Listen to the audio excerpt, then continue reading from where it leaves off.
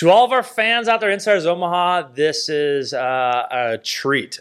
We brought on today a gentleman by the name of Jesse DePriest, who's a friend of mine, but his specialty and passion is helping develop leaders, business owners, and making their environments more copacetic with a safe place to learn, grow, develop, and succeed. And we got into a myriad of topics, which I can't wait for you guys to hear and listen on, and would love for you guys to check this out. He has been referred to as a leadership Sherpa, a growth guru, but he's an all-around great guy and somebody I look up to a ton and how I want to conduct my life and be a better person. And I can't wait for you guys to check out this awesome podcast with Jesse DePriest. Yeah, guys, this was awesome, and he asked us a lot of challenging questions that were hurt my brain to even think about an answer. So I hope you can stop and answer the questions as well. One last thing, as always, the only way this podcast grows is by word of mouth, basically. So if you get any value from this, you like watching it, share it with your friends, tell everybody about it, post it on social media, and without further ado, let's get into the podcast.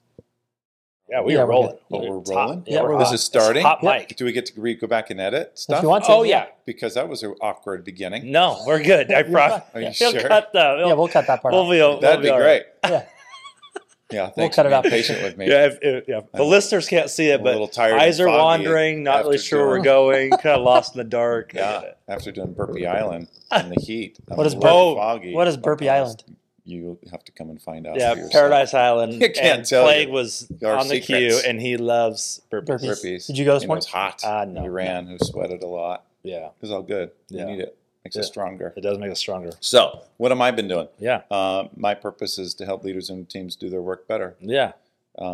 Three main things that I'm doing is as a Vistage executive coach. We meet once a month. We learn, we process issues. We help leaders run their businesses better. I have a partner in Omaha. He and I run a consultancy called Growth Guru.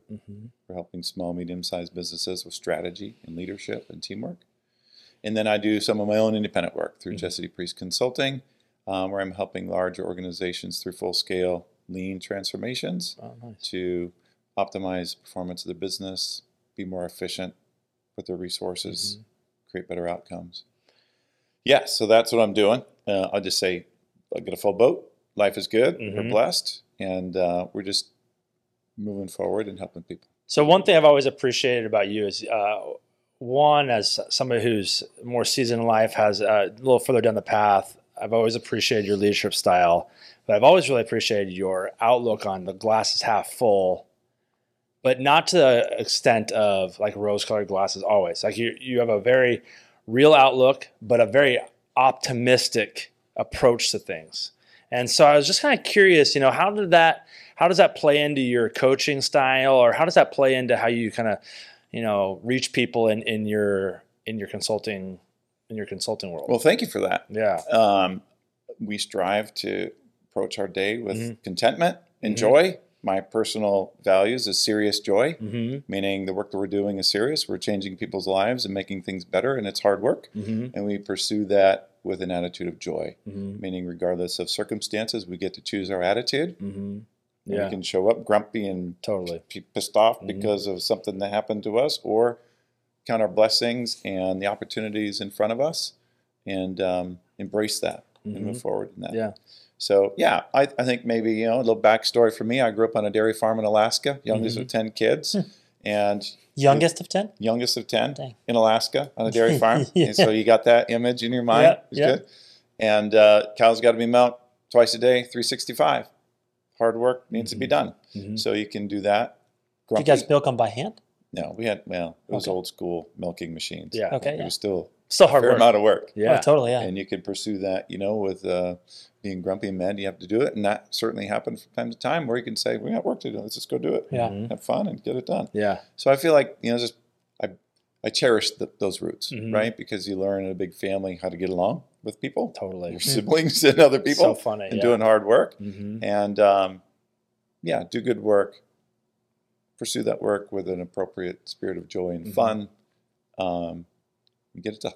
get it done, right? Yeah. So you carry that forward through the Army, and you learn some stuff about leadership, Mm-hmm. and you have a great opportunity through industry, where I got to do a lot of different fun things for different types of companies. And it leads you to a certain path where you learn to discover your true purpose. Yeah.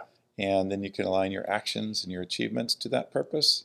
And that's the good life, brother. So If we can align bouncing those three things, it's good. kind of around, because there's a lot in there but you worked for more in the corporate world a few years ago. Mm-hmm. And you just mentioned kind of your true passion that you're pursuing. When did that materialize, or when were you able to? When was the light shown on that piece where you're like, okay, I need to give this some more energy. I need to go after this. A couple things maybe is first recognizing experiences in your career or observing other teams and leaders. That's not great. We probably all share some stories about the bully boss or the coercive work environment. And can I say pisses me off? Yeah, you can say, yeah, it's say that in your podcast? Yeah, you're good. That you're good. Yeah, is what pisses me off. Yeah. And we can find our purpose, I think, when we see a problem in the world that we want to solve, right? And you latch onto that and say, well, what can I do? And as you evolve through your different experiences in leadership, at least for me, and come to that point where I have something to offer that I think might be valuable to people. Yeah.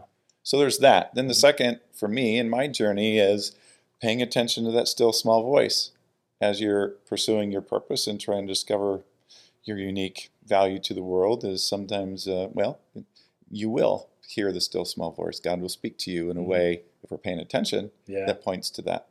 And there was a point in my career, literally, 3 different people in different environments referred to me as their Sherpa.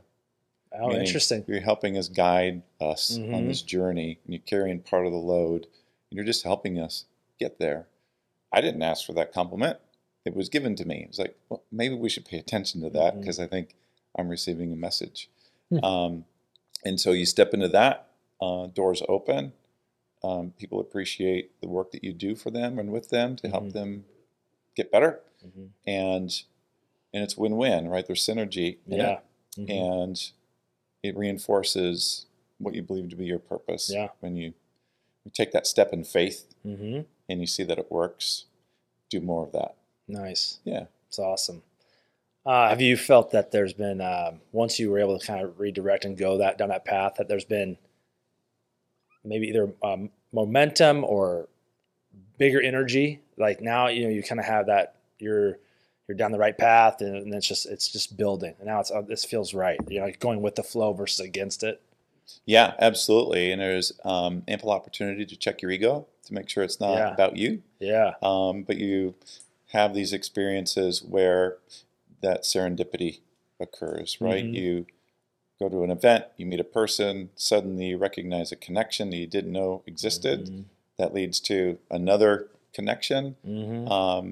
And that synchronicity, serendipity thing is another sign for me that you're doing the work you're supposed to be doing. That's awesome. Right? Yeah, that's a good point. Yeah. I mean, this happened to me just last night. I got to go to the Omaha Chamber Business Hall of Fame Gala. Oh, yeah. It's phenomenal. We've had a few guests on here that are in. Did you? Yeah. We've had Marianne O'Brien. She's inducted this year. Yeah. Marianne O'Brien. Yeah. She's phenomenal. awesome. Yeah. Phenomenal. Yeah. All of them. And just hearing their story and then the interaction with all the people before and after. Very cool. That synchronicity, serendipity was strong. Yeah. And I walked away like on cloud 9 going, oh my gosh, dude, if you don't get fired up about our work and our community, especially. This is Inside Omaha, right? And you're on the Insiders of Omaha podcast, right? That's what I'm talking about. That's what we're talking about. And you learn through those stories and those interactions, to just appreciate the community even more. Yeah. And fall in love with it even more. Yeah. And it's beautiful, right? So and it's endearing, right? Like it's imperfect. Yeah. But it's like through the bumps and bruises is what is the growth. And it's you start to realize like, wow, the work you mentioned, like the work must be done, but that's almost the beautiful monotony is like, this is what it takes. Like you have to go through that. There's the consistency. No easy way. And if we can get maybe the majority of our time of that work is in fulfillment of our purpose, then we can tolerate the part of our work that is the grind, right? Is the Mm-hmm. mundane, because that's just part of it, right? Mm-hmm. I'm curious because you keep talking about purpose. To me, it's such like purpose stuff is very abstract. But you mentioned that you have like, you didn't say signs, but maybe kind of signs from God that happen. What does that look like? What does that look like? Like if you're someone like trying to find your purpose, what do you look for? What is the thing in the world that you can't avoid? Meaning, it's the thing that you can't not do. Or not when you see it, you're compelled to action. I don't know, something simple like you wouldn't know it from my office, but I do appreciate a clean, organized, aesthetic workplace. Yeah. And trash on the floor and people throwing litter out the door makes me mad. Yeah. I don't like that. So when I see trash, we pick it up. Right. Yeah. So it's that, I know it's a trivial example, right? But it's paying attention to those things in your life and your experience where you see that thing, I can't walk away from that. For me, that injustice that occurs in workplaces is your thing. Is the thing. Oh, interesting. And you discover that through your experience and what's going on. It's like, for crying out loud, it's the 21st century. We should know better as a species how to lead and influence people in great ways. When are we going to move beyond our whatever, the coercive nature that sometimes we fall entrapped to, or manipulations, and stop that and start influencing other human beings on our teams in more authentic, better ways, like healthy ways. So was that a subconscious thing for a long time for you? And then you realized, oh, this is like... I think so. Yeah. Right? You start to discover that there's something there.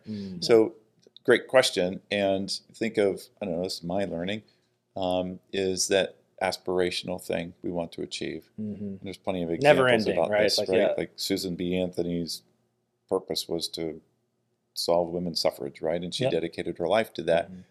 And people strive for these big problems to solve in the world that they may never solve. We may never achieve it, but that's why we're here, is to do that thing. So what are my actions today? What are the achievements I'm striving for? What degrees and credentials or learnings or projects we're doing? And when those actions and achievements are aligned to your purpose, that's the definition of a good life, I think. Can you think of a better definition of a good life? No. When those things are in line? No. Totally. Yeah, it's like it being in flow state all the time. Yeah.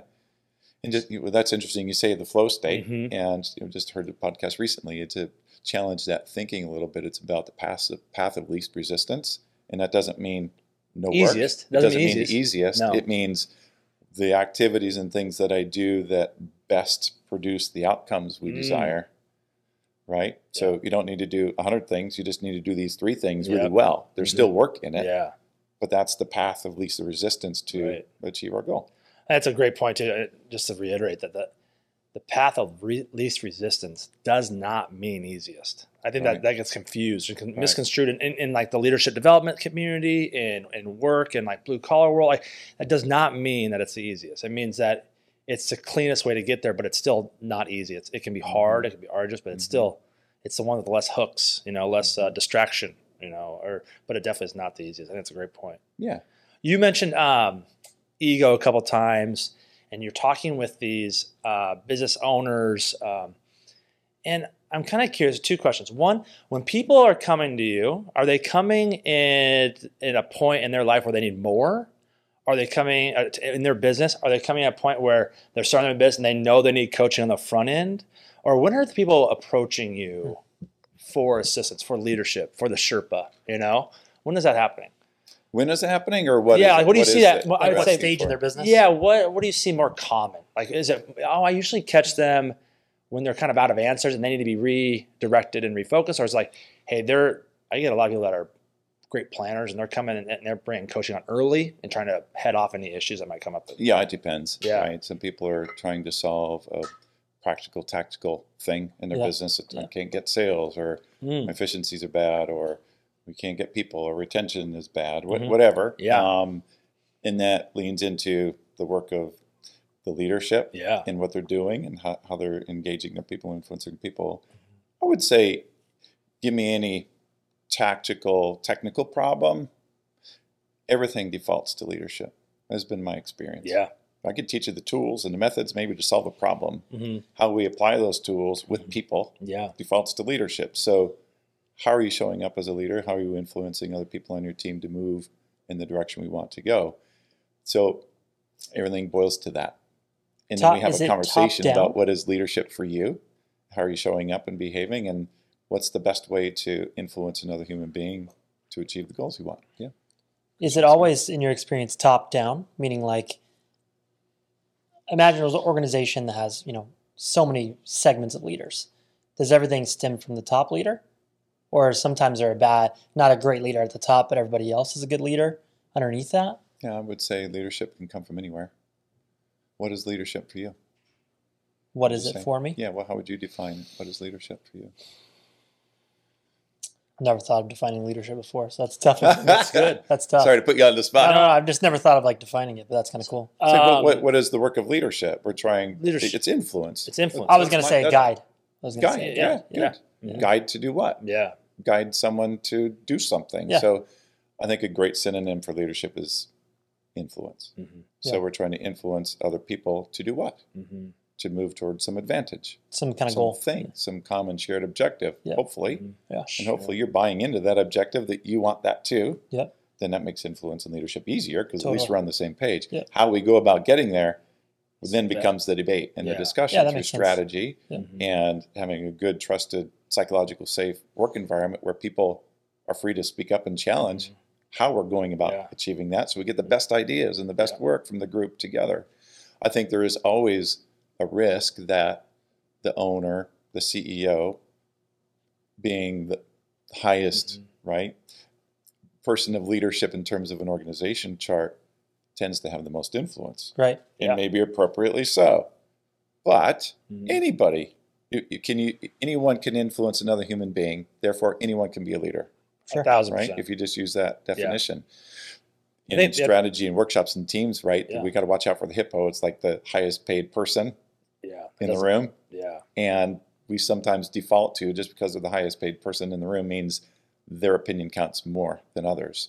A high performance team doesn't do that. Yeah. We move through those paradigms and say, no, we have smart people on our team. Just because I happen to be the CEO, maybe the highest paid person, doesn't mean I have the best ideas. Yeah. And that then is the work of leadership that I like to work with leaders on, is to say, who are you being? How are you showing up? Right? Are you showing up as the answer man with your hero cape on? Or are you showing up as a leader to engage your people in great ways to get the best ideas going, right? And get them engaged in the work. Have you read humble yourself? Have you read Ray Dalio's Principles? A little. Not this is like a very this absolute meritocracy, no bad ideas, full accountability, completely clear, like trust. Respect. Top 5 the functions of a team. Exactly. I mean, this is major. I use that model often, which is to help teams spot see on. that and where they need to work together as a team to improve their teamwork.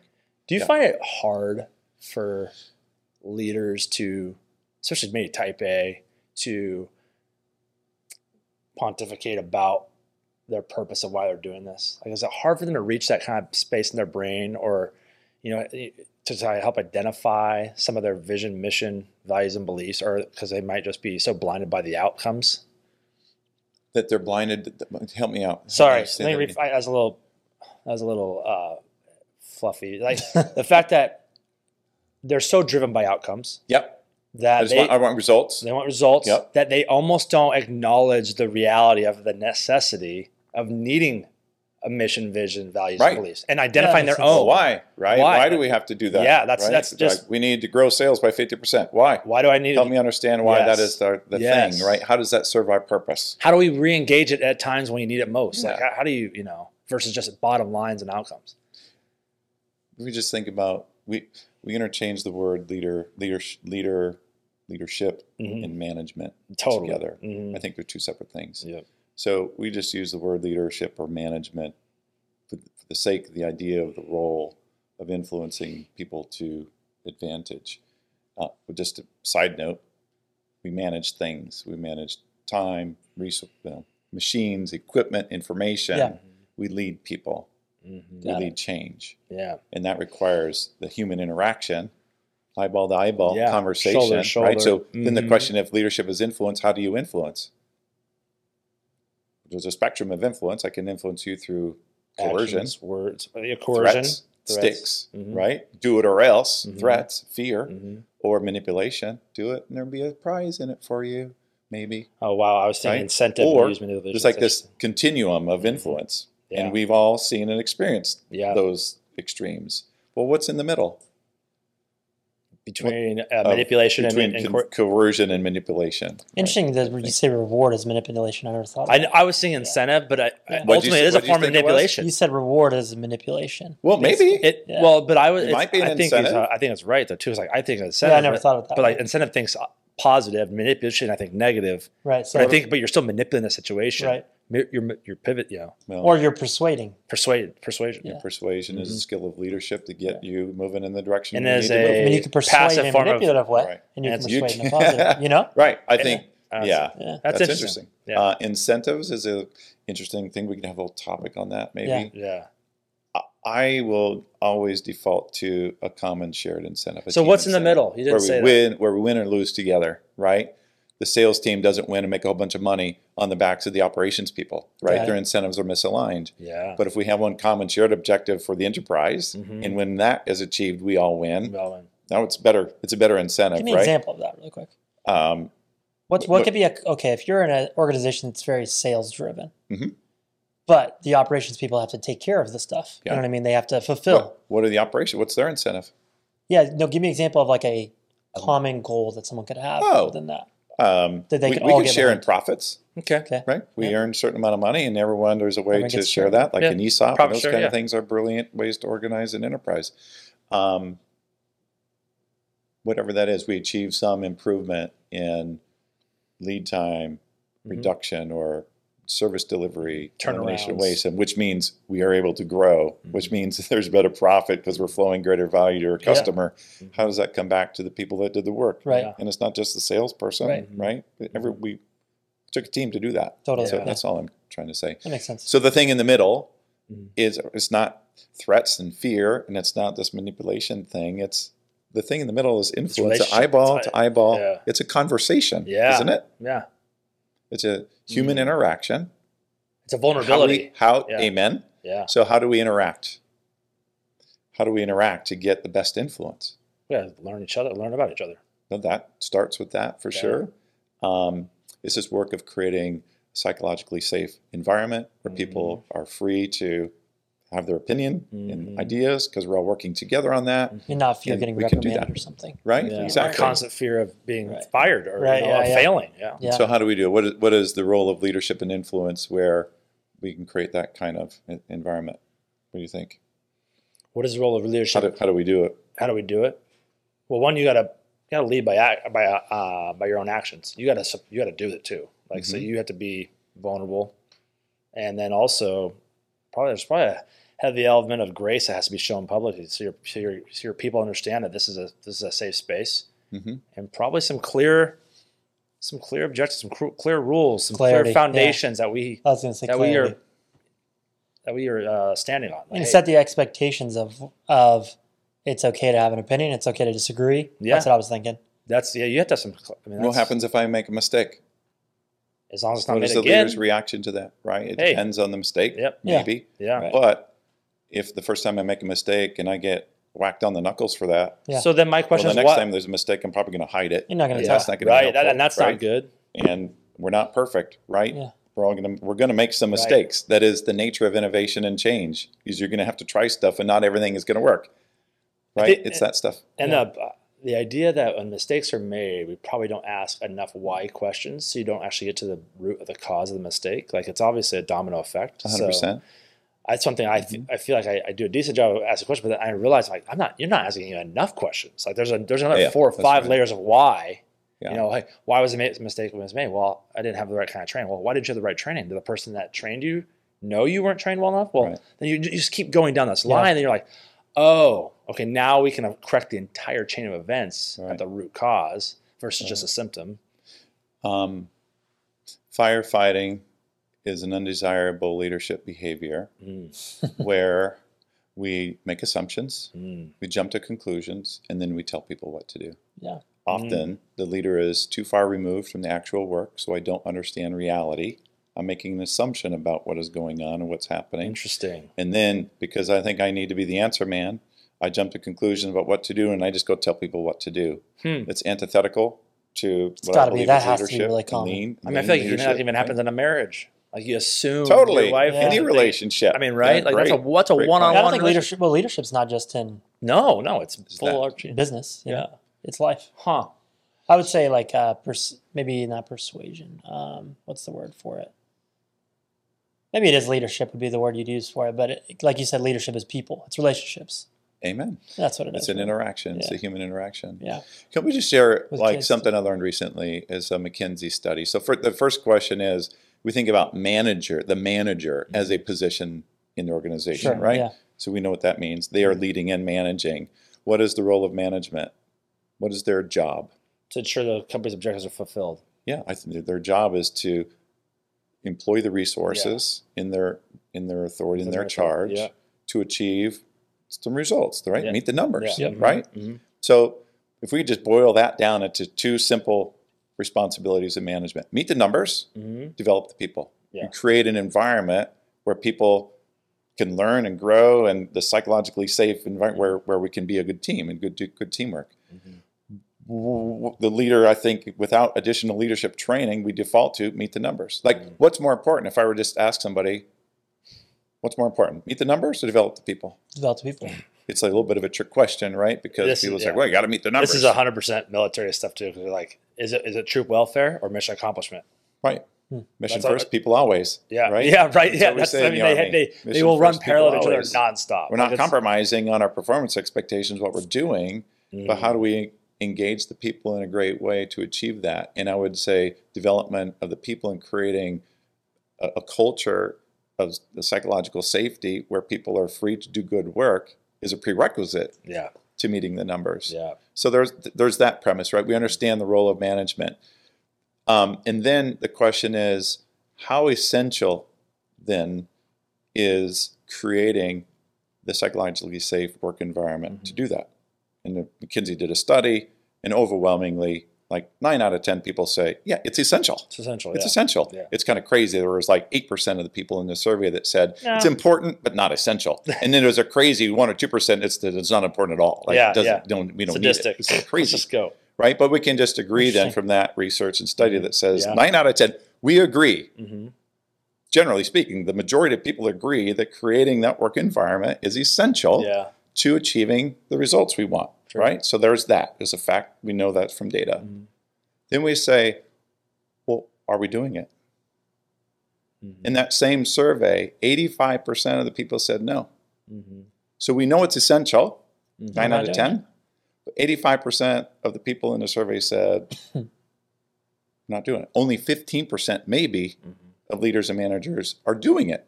Or trying to do it. Or even trying to do it. They're not doing it, right? So this is like a bombshell. And this speaks to my purpose about the injustice, the thing that pisses me off. About that. It's the 21st century. Yeah. We know better. So the question is why? Yeah. Why are we not? Why are we not? What do you think? I think. Is it okay if I turn the interview on you? Yeah. I feel like if there's anybody in here that could tell us, it'd be you. I'll turn it back to you again. Well, you're a smart guy. You guys have your own experiences I got nothing on you. Stuff. No, I'm just kidding. That's not true. Well, okay, here's what I would say based off of just my own life experiences. There used to be this saying, like when I got in like the self-development world, which I got really turned on to at like 15 or 16. I just got obsessed with self-development. I would say at the time, everybody's main thing they would say, and what I believed was, knowledge is power. Like you learn things, that's the power. What I've learned through going through and meeting a lot of people that have all this knowledge but do absolutely nothing with it, I would say that people's habits are the problem. That's what I would say. And I think most people are not in any kind of mental state themselves to be able to develop anybody else whatsoever, or even themselves. So if you can barely function as a human by yourself, there is no way, even if you're, and I've seen top level managers do this, top level leaders that I know on a personal level that I'm like, you are mental basket case yourself because you don't take care of yourself in whatever way that is. Usually, in my experience, they don't take care of their body physically whatsoever. And I think if your body is physically out of complete alignment and you're not moving your body whatsoever, you can't really get in any kind of mental flow state. So that's what I would say my experience has been. What do you think, Tyson? Why don't we do it? We know it's essential. Yeah. We don't do it. Why not? Why are we not, as leaders, creating the work environment for people to thrive and do good work, this psychologically safe culture of... And they know it's important. Good work. So first of all, I think about the outcomes as tangible. So they're tangible, results driven. We can point to something. Creating and fostering an environment of a safe work environment is not. A good point. Not maybe. I might challenge that. So hopefully, so in my mind, I think we can measure it. and I think you can once. I know we can. Once the foundation is built, and now you can start having funnels of how we're bringing people into an organization. Yeah. Without someone to show you, it's hard. It's not. 100%. It's hard to be tangible when you don't have someone to show you. Or you don't. Or your house isn't in order. Yeah. Like the organization is missing some pieces to have guardrails in place, to have lenses to look through, and having processes and systems to make decisions properly and systematically and cohesively. Like you know what the outcome is going to be to the extent that you're using the same process to make decisions. Yeah. Mm-hmm. So it is faster.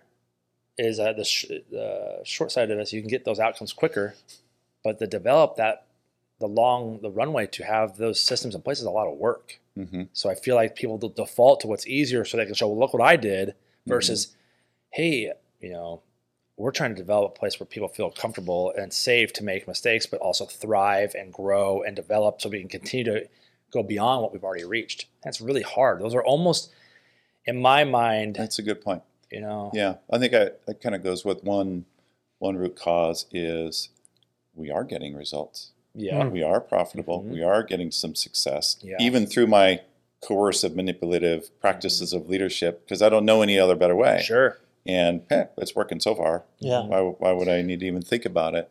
The second thing for me is like leadership is a skill. Totally. It's a skill we can learn and practice and get better at. Mm-hmm. So there's a competence. And it's perishable. It is. You got to grow, keep learning and you getting gotta better, keep just like fine-tuning. anything else. Yes. It's like any process or system. Mm-hmm. So leadership is, in terms of the competence and character, the competence of leadership are these things of decision-making, Listening. influence, Yeah. creating that environment of psychological safety through my practices and the way I influence and interact with you, how I interact with you, judgment, decision-making. These are skills of leadership. And then the character that goes with that is like the virtues, right? Virtuous leadership. So, but what virtues and character reinforce the skill of leadership? And you think about that like the character is the inside, it's the heart, it's the gut, it's the mind, right? It's the soul. The X factors. And the competence is the outside. The skill of leadership is the external. Implementation. The character is the internal. And they work together in how we create those things. So if you are a psychopath and your virtues are to hurt people, right, then you're not going to be effective in that leadership environment. But if it is one of candor and courage, commitment, contentment, like what is that thing inside that drives your values and who you are? Who's the leader inside of you that then you can come out through your competence in the skills of leadership? So we can teach the skills of leadership. Well, if we don't have the right character, maybe there's some character flaws sometimes, but it's that. I guess my point about that is we're not doing it and we need to. It's the 21st century and we can be better. We need to be better. We need to be better. Talk about a lot of these things that we're talking about, kind of these pie in the sky kind of deal. Who have you seen in your years of professional and military education and experience? Family, who have you seen that maybe you at the time could not identify why, but you're like, that's a good leader, man. They have that. They're shit hot. How's that? Who would that kind of comes to mind for you? I think you probably have had these experiences too. I'd like to hear your stories, but you know it when you feel it, and they're through small acts. And this is maybe a super trivial example. When I was in college in ROTC, we were doing workouts every morning, and then there was a period of time where I was late, wasn't showing up on time, sometimes I didn't show up, and the colonel came to me and said, "What's going on? This is out of character for you." Knew it wasn't you. Right? Tell me what's going on. And he knew that this was off and that there's probably something happening in my life that was causing it. And he was right. He didn't come and say, "Listen, Mister, Aren't get you your ass showing in up?" gear." Yeah. And smack me inside the head. Yeah. That wouldn't have worked. No. Right. So there was the empathy and the opportunity to build a relationship, and there was a care and concern for me in that, and that got me back engaged. Right. Wow. Because he wasn't compromising on the need, the responsibility to show up and do your work. Right. Those are our expectations. We're not compromising on performance, the number we need to achieve. But if we're not, so it's a one small example. I think we can point to lots the of emotional other things intelligence where that's exceptionally high. the leader is engaging you in a psychologically safe way for us to do our best work. Yeah. Right. And rewarding that vulnerability, rewarding it. And this is, I'm picking up a little bit of some learning from another organization to give them credit a little bit here. It's called Leader Factor, and the podcast is called Culture by Design. And they define culture as rewarded psychological safety is the culture of rewarded vulnerability. Culture is the way we interact. Vulnerability is an act of vulnerability, something that is scary for people to do. And when they do that, we reward it. So what's vulnerable for you in your work, in your life? What would be an act of vulnerability for you? Well, I guess I usually start out at home. Like, vulnerability is taking the breath of understanding, like, why my daughter's having a hard time with something. So you're trying to meet her where she's at, and then try to share an experience that, hey, you're not alone. We've been through this too. Just because we're older doesn't mean we haven't done that. We haven't been through this, or sometimes it's trying to learn how to show empathy. Like, sometimes the way somebody needs to receive your empathy is different than how you're usually showing it, and so like that's vulnerability of, like, I know this, you're a shared experience, or like if you're sitting with others going through something and you're trying to not be the stalwart, just push on, like, kind of take a step back and, like, okay, what's going on? Let's unpack this space a little bit so we can kind of get a better idea. And the other side of that to me would be like full disclosure of not being ashamed of when something is hard and admitting it out loud. That I'm really struggling with this. Like, Amen. I don't That's know. an act of vulnerability. I don't know. You don't know. I'm not sure what to do. What can we do? And then you open up for collaboration in a safe space. That's a great place to be. Instead of pretending you got it all under control and you absolutely. really don't. Yeah. I was thinking of, like, because you said with work, I was thinking about real estate in general, that most real estate agents try to act like they know what the hell's happening. And for me, I get way better, like, responses from clients when I'm just like, dude, I have absolutely no clue. I'm not. Nobody I'll really figure it knows. out. We'll look through it. Nobody knows. We just make the best decision with the info we have. Anybody that says they know is probably bullshitting you. Yeah, so they're trying to sell something. let's figure this out together. Yeah. In our traditional work environments, or just any industry, any team, because we're all human showing up in different environments, the acts of vulnerability are admitting a mistake. Yes. Fear of making a mistake. Asking for help is an act of vulnerability. For some people, just showing up is an act of vulnerability because they might look different or sound different, smell different. I don't know. Or they think they do. They think they do. Yeah. And so when someone does something like that in a meeting and says, you know what, I don't know. Or, hey, team, I made a mistake. Like, yesterday I did this thing, it didn't work out, and it's not good. And what is our response of leadership in that moment? Do we say, better fix it, or you dummy, you should have known better, damn, this is the last time, better get it figured out or else? Or do we say, thank you for sharing that, now let's talk about what's going on so we can see it and solve it together. This is safe, it's okay, let's figure it out. We're not compromising on our objective and what we're trying to do together, but we're going to figure this out together, right? And that's just a simple example maybe of what we're trying to do. And that is a skill of leadership that we can teach, we can train, we can practice, we can get better at.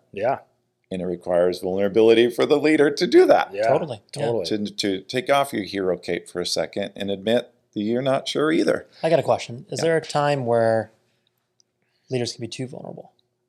Good question. Because I feel like I've seen that before. Tell me, what do you think? What have you seen? I'm trying to give it to make this make sense, but they're sorry about everything. They take they act like maybe they're like too sorry for stuff, or they're taking ownership when they don't really, like, it doesn't feel like, why are you Or taking it's ownership? necessary. Yeah, like that's not even necessary. You're going too far with it. Does that make sense? Yeah, it does, and it sounds like a manipulation to me. Got it. Like, woe is me, kind of? You're playing it. Yeah. Woe is me. And I also think that's probably what it is. I think be. too, Yeah. I've seen the effect of maybe they're missing another level of maturity in relationship. Like, you don't have to do that. They might have saw somebody who was kind of played that martyrdom and they didn't decipher it properly, where they think, well, that's just right. As long as I take responsibility, even when it's not my responsibility, it's going to be a good own thing. it. You got to own it, man. Yeah. So sorry, not sorry. Yeah. Hey, Right. What are we going to do about it? Yeah, the real vulnerability would be to offer up what's causing you to say you're sorry, and then let's work on that. Yeah. I think, there's a level of competence that is required in our job. Totally. And if you're not competent, you're not able to do the job. It's the leader who pretends they're competent and they're not. That's a problem. That's where Big problem. right? Or let's just say Sounds like politics. I don't know if maybe I don't know. What do you say? Like, you went to your financial advisor and you have a certain circumstance. You say, where do you think would be the best place to put my money? And they'd be like, I have no idea. Yeah. Well, that's not an act of vulnerability. That's an act In my of opinion, competence. that's a lack of competence. Yeah. Good point. Yeah. Good Right? point. Yeah. Yeah. And when a leader is setting strategy, there is an uncertainty in that. And that is a skill of leadership, to make a decision with imperfect information. Yes. Right? And that is an act of vulnerability, but it's a good one, because we're saying, this is where we're going. This is the decision, team. I'm not sure how this is going to work out, but let's go. Let's give it a shot. We gotta go. Right? Yeah. That's good. That's good vulnerability to say, I'm not telling you it's going to, like, come in and say, this is what we're going to do and this is how, and I guarantee it's going to work. Really? Yeah. That's not vulnerable. It's a leader that is unwavering in their resolve to what we're trying to achieve, but opening up to say, I'm not sure the best way to get there. That's why I need you. That's why I have this great team, is to help us figure out how we're going to get there. Yeah. That's teamwork. That's strategy brought to life. Changing gears a little bit, when you find and you're speaking with these leaders and you recognize that they're in a rut, how does one get themselves out of a rut? Or do you run into this at all? Like, I mean, what does that look like? Maybe some examples. I mean, I think that's people. I always refer to the comment of people feel like sometimes are failing so slow they think they're succeeding. But to me, it's a slow trickle, right? Yeah, right. Well, they're in a rut and they may not even know it. Yeah. Well, okay. Yeah. Let's use a literal analogy. Okay. We're driving in our car, and our tire is in a rut. How do you get your car out of the rut? Turn it. You jerk the wheel. Yeah. Right, don't you? Yeah. Something has to disrupt that. There's got to be some kind of aggression. So we're talking about a leader who's in a rut. Yeah. And they're stuck and they're just driving in the rut. You just got to slap them out of it. Yeah. Something requires you to jerk the wheel and get it going. So you have to overcorrect. I mean, yeah. I mean, it takes some extra spark of energy to disrupt what we're doing and get us out of the rut. So what that is for that leader in that circumstance depends. What I'm thinking of as you say that is, well, the leader could just be motivated to do it themselves. We're trying to do something hard, right? Right, sure. Someone's got a problem. They're trying to work it, but they're not doing it. Well, at the ease part of that is, I'm motivated to do it. I want to do it. So I'm going to jerk the wheel myself, right? Because I want to. But then it's like, no, there's a reason why I'm not motivated. I really want to. So the next thing is discipline. It's like the force of will. I'm going to separate my mind from my body. I'm going to do the hard thing. Do it anyways. Regardless. Right? But we only have so much energy reserve, right? There's so much force of will we can bring from ourselves to do that force of discipline, discipline. So motivation, discipline is greater than motivation. If that doesn't work, what's above that? What's greater than motivation? Inspiration. Well, inspiration would inspire me. You're right. Okay. The purpose, right? Yeah. That thing that we're aspiring for, that should be always driving us. But for me, it's accountability. Okay. The next thing above discipline is accountability, because I can't do it for myself. Now I need help. Discipline is internal, accountability is external. I think so. Yeah. I think it's I a agree with myth that. to say we can hold ourselves accountable. I think so too. It's 1000%. impossible. Yeah. No, we're really talking about force of will, Yeah. discipline, personal discipline to do that. I mean, And even when the that smallest. doesn't work, I need accountability. Sorry, I didn't. No, that's okay. I was just saying too. Even the smallest point, you're like holding yourself accountable to get up and go work out or something. Yeah. What really triggers me to do it, even when I don't want to, is I already told my wife I was going to, and if I don't want that perception. Amen. I mean, like that's Yeah, good point. that's still Yeah, external I think accountability. that too. You know what I mean? Or like, Yeah. well, if she sees me not doing it, it gives license for other things in our family not to be done after we said we'd do it. I'm like, that's all still. Yeah. Those are guardrails you put in your life. That's right. Yeah, that's awesome. Well, I think that is an excellent example of like a simple form of accountability is just tell somebody what it is you're going to do. Yeah. And then that act and expectation is going to do it. So let's say I want to run a marathon. Well, you sign up for the marathon and we got to do some training. Now, you know what? Tell everybody I'm running a marathon. I do that. Like, that's how everybody knows I'm running a marathon. Yeah, then you don't. You're like, I better go run. Yeah. Because if you don't, you're going to have to answer that. Yes. That's a simple, I think, maybe a low risk level of accountability. A higher level of accountability is setting up some external force and consequence. So can I tell you a quick little story on this? Yeah, please do. It's something I learned recently. Some of the leaders we're coaching are in this mode where they got hard work to do, they're not doing it.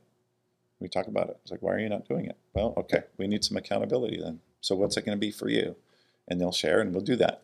And if we don't have something, because I'm doing this for myself too, by the way. Like I got my own little struggles. I need some accountability. And in F3, we're doing the Queen Service, remember? So when I started Queen Service, we had this idea that if you're going to do this weight loss thing with us, you got to put $100 into the pot. Yeah. And you're going to state your goal. And we're going to share that goal with everybody. And then there's a common goal. Like if you add up everyone's goal, there's a team goal, like the total cumulative goal. The original concept of the Queen Service was if we meet the cumulative goal, we'll take that, we'll give your money back, or we'll do something fun with it. But if we don't meet the shared goal, we're going to take that money, or we're going to give it to someone you don't like. Yep. Right? Yeah. So, like someone you don't like. So I was doing this with another leader. Say, how about you give me some money? I'm going to hold it. And if you meet your goal, I'll give it back to you. If you don't, you can tell me the person you don't like, I'm going to give it back. Now there's an app for that. Opposite political parties. Yeah, right, exactly. Which is hilarious. I didn't want to. No, I think, but that's the point. Yeah. So I found this app. It's a free thing. It's called Stick, STICK with an extra K, 2 Ks. And you go on, you fill out your thing, and you say your goal. It's a weight loss. It's a diet thing. It's a stop drinking, whatever your goal is, and you have a time period. So then you break your goal down in a certain period of time. So there's a weekly increment, right? Then you enter your credit card number, and then you commit some money to that. And then you push go. Oh, no. Then the next step is you choose your anti-charity. You choose where it's going. Your anti-charity. So they made it out for this. That's pretty sweet. You pick your anti-charity, and you pick go. So I did this recently. I want to lose some fat. Yep. Right? So you be body fat. A little leaner. Yeah. So it's a weight loss thing. And I put in a number. I don't want to say the number. Yeah, sure. No, I'll be vulnerable. It's enough. Let's just be vulnerable. It's enough. 20 pounds in 12 weeks. Kind of aggressive, right? Cow, you could definitely do that. Okay. Yeah. Pretty aggressive. So I got through into this whole setup, right? I set the goal. I put in the numbers. I picked my anti-charity. And it's like, man, that's pretty aggressive. That's a bit of money. You know what? I'm going to go back and soften that. There's no back button. Oh, smart. You make it. Brilliant. Right? I'm like, okay. So I pushed submit, and I told some people about it. Suddenly I got motivated. You see the point? Yeah. Motivation, discipline, accountability. Now there's a legitimate accountability. And you're putting it out in the world. You do it, you get as a reward. If you don't, there's a consequence. Now suddenly I'm pretty motivated to go do the work because I don't want my money to go to my anti party. Yeah. You know what I mean? So it's that thing. How can we create? That's a cool little app to do something, but in our teams, how do we create that kind of accountability? When we're doing strategy, we work through our strategy, we get to what the most important thing is, and then what are the critical success initiatives? Like what are the projects? Who must do what? So we can achieve the shared outcome.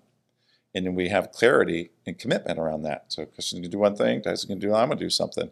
So when we have our monthly or weekly leadership meetings, you got to come and account for your work. I'm on track. Don't just tell me you're on track. Prove to me you're on track. Yeah. Show me proof. That's accountability. Yeah. If you're off track, you come in and say, team, I'm off track. This is what's happened. This is what I'm doing to fix it. That's accountability. And the point of that shared accountability in that team environment is that we cannot achieve this common shared objective together if we don't each do the thing we committed to do. If one person doesn't do their project, this is at risk. And because we made that commitment together through a good debate, because we have psychological safety and high trust, right? We made that commitment. So now we got to do the work. And we can create that accountability within our team meetings and just the way we interact as leaders, as a leadership team. Right on, man. So what else do we want to talk about? I've got a final question for you. Yes. Final question. We can wrap it up here in just a second. Yeah. Okay. Yep. So we talked about leadership as the character and the competence of leadership, and there's a leader inside of each. Oh, geez. That's okay. We'll just wrap it up. Going. This is going to be brilliant. Okay, let's keep going. Who's the leader in you? Who is the leader inside of me? Yeah. Who is the leader in you? Describe. What do you mean? Who is? Let me give you an example. Yep. Because I'm working on mine. Yep. Who is the leader in me? I think the leader in me is a person who cares about health, mental, physical, spiritual health, I think. The leader in me is someone that cares about other people. Like I truly desire to see other people be successful. And the leader in me gets kind of mad or pissed off when I see the injustice of leadership, right? When leaders are not leading in the best possible way that we know. That makes me mad. Totally. Right? That's the leader in me, I think. You think? Or you know? I'm pretty sure. There might be other things. Yeah, I would say. But there's a start. Okay, the leader in me definitely has morphed over time. So before I got in real estate, I ran restaurants for almost 5 years. And in that time, I led a few hundred people in that time frame. Who I was then is definitely different than I am now.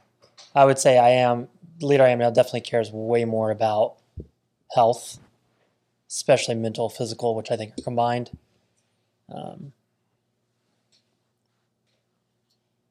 I care about helping, or I think helping is the right word, helping other people elevate their life as well, other than just myself, for sure.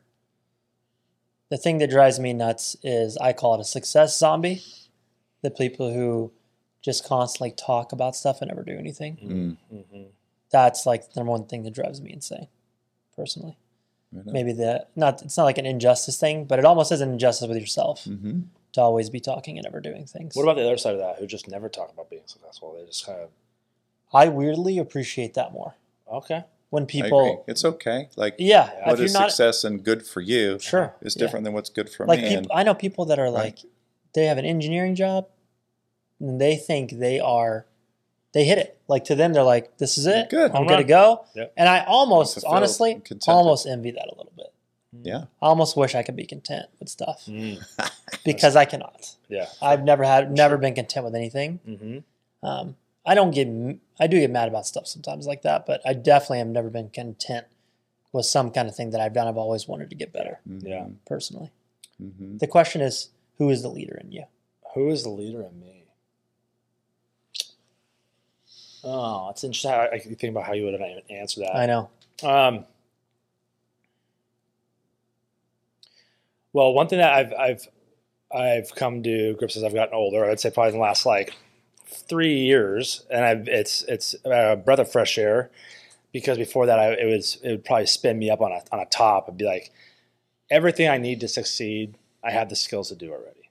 Like, God has built me in a way that is perfect in His image. I'm a Christian, so with that being said, He has now given me the ability to have free will and free choice. So it's on you, buddy.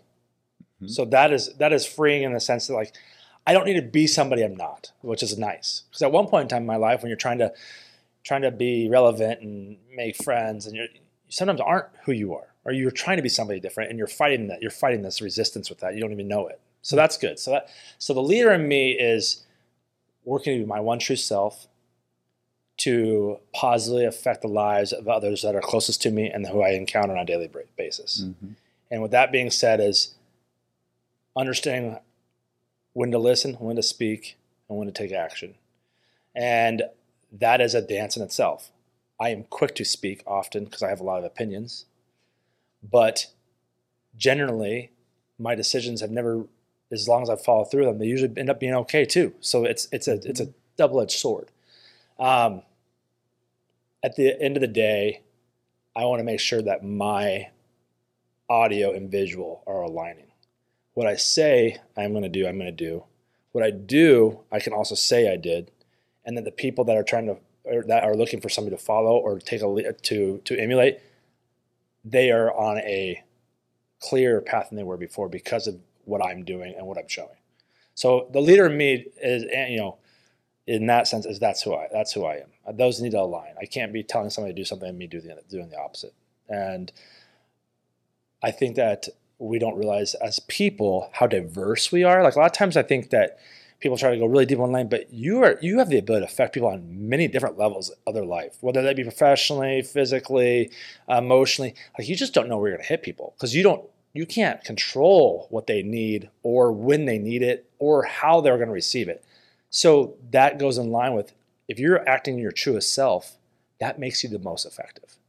And you can only act outside of your true self for a short amount of time because eventually that emotional capital gets spent so fast because you're going against the grain on that so long. And I think that it would for people that are wondering how I approach it, that's what I try to do. My wife says sometimes I'm too honest. I'm like, well, I'd rather be that than the opposite.